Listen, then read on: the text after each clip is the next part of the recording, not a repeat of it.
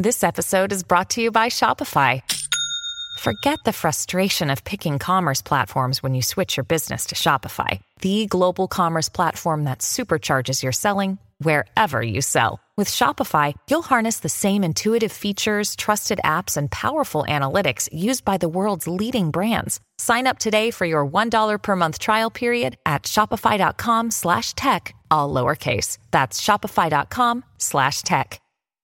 Welcome back. We have COVID masks, 2020 death trends, and a gambling bill update. I'm Mike Morgan, and we're down in Alabama.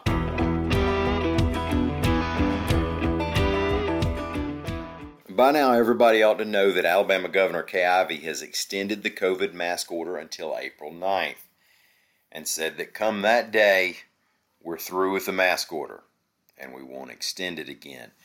Now, the announcement was reported by AL.com staff in multiple stories at al.com/coronavirus. In it, the governor managed to make a good number of people mad that the order had been extended at all and make most of the other people mad that there is a definite end in sight. Politically, it's been a tight spot like that. Even Lieutenant Governor Will Ainsworth of her own Republican Party came out the day before the governor's announcement to call on her to lift the mask mandate immediately. You know, if the state passes that gambling bill this session, you might have time to put something down on whether you think Ainsworth is going to run for some office or another in 2022. But for now, reasons given for setting the date this far out included giving businesses and other organizations time to get their own mask policies in place. Some businesses, including Kroger, Target, Walgreens, have already said they would keep their mask mandates in place.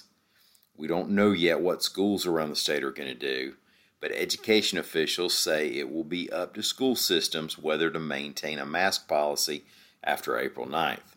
State Superintendent Eric Mackey in a tweet, quote, "We're very pleased and fully support the governor's decision to extend the face covering mandate.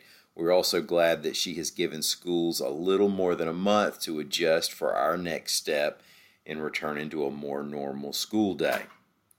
Among other changes to come out of the governor's updated COVID order is that restaurants, bars, and brewers don't have to limit party size, but they still have to either have partitions between tables or keep tables 6 feet apart. State stats reveal some of the impact COVID has had on total deaths in Alabama. People have theorized, or at least wondered, how much COVID deaths might be also attributed to the underlying conditions that make COVID a dangerous virus to have for some people. Well, this week we passed 10,000 COVID deaths in Alabama. And AL.com's Lita Gore reports that in 2020, the state had around 11,000 deaths over what it has in a recent typical year. So clearly, we have been losing lives at a higher rate than normal. Alabama Health Officer Scott Harris said that over the past 5 years, we've averaged between 51 and 52,000 deaths. In 2020, we were over 64,000. There are promising stats, however, according to Harris. Now, he said hospitalizations are as good as they've been since early last summer. Of course, we've watched daily new cases improve as well. And this week, we also passed 1 million COVID vaccine doses distributed in Alabama.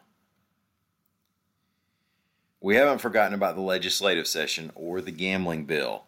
AL.com's Mike Kaysen reports that State Senator Del Marsh expects his bill to be revised and likely voted on by this coming Tuesday.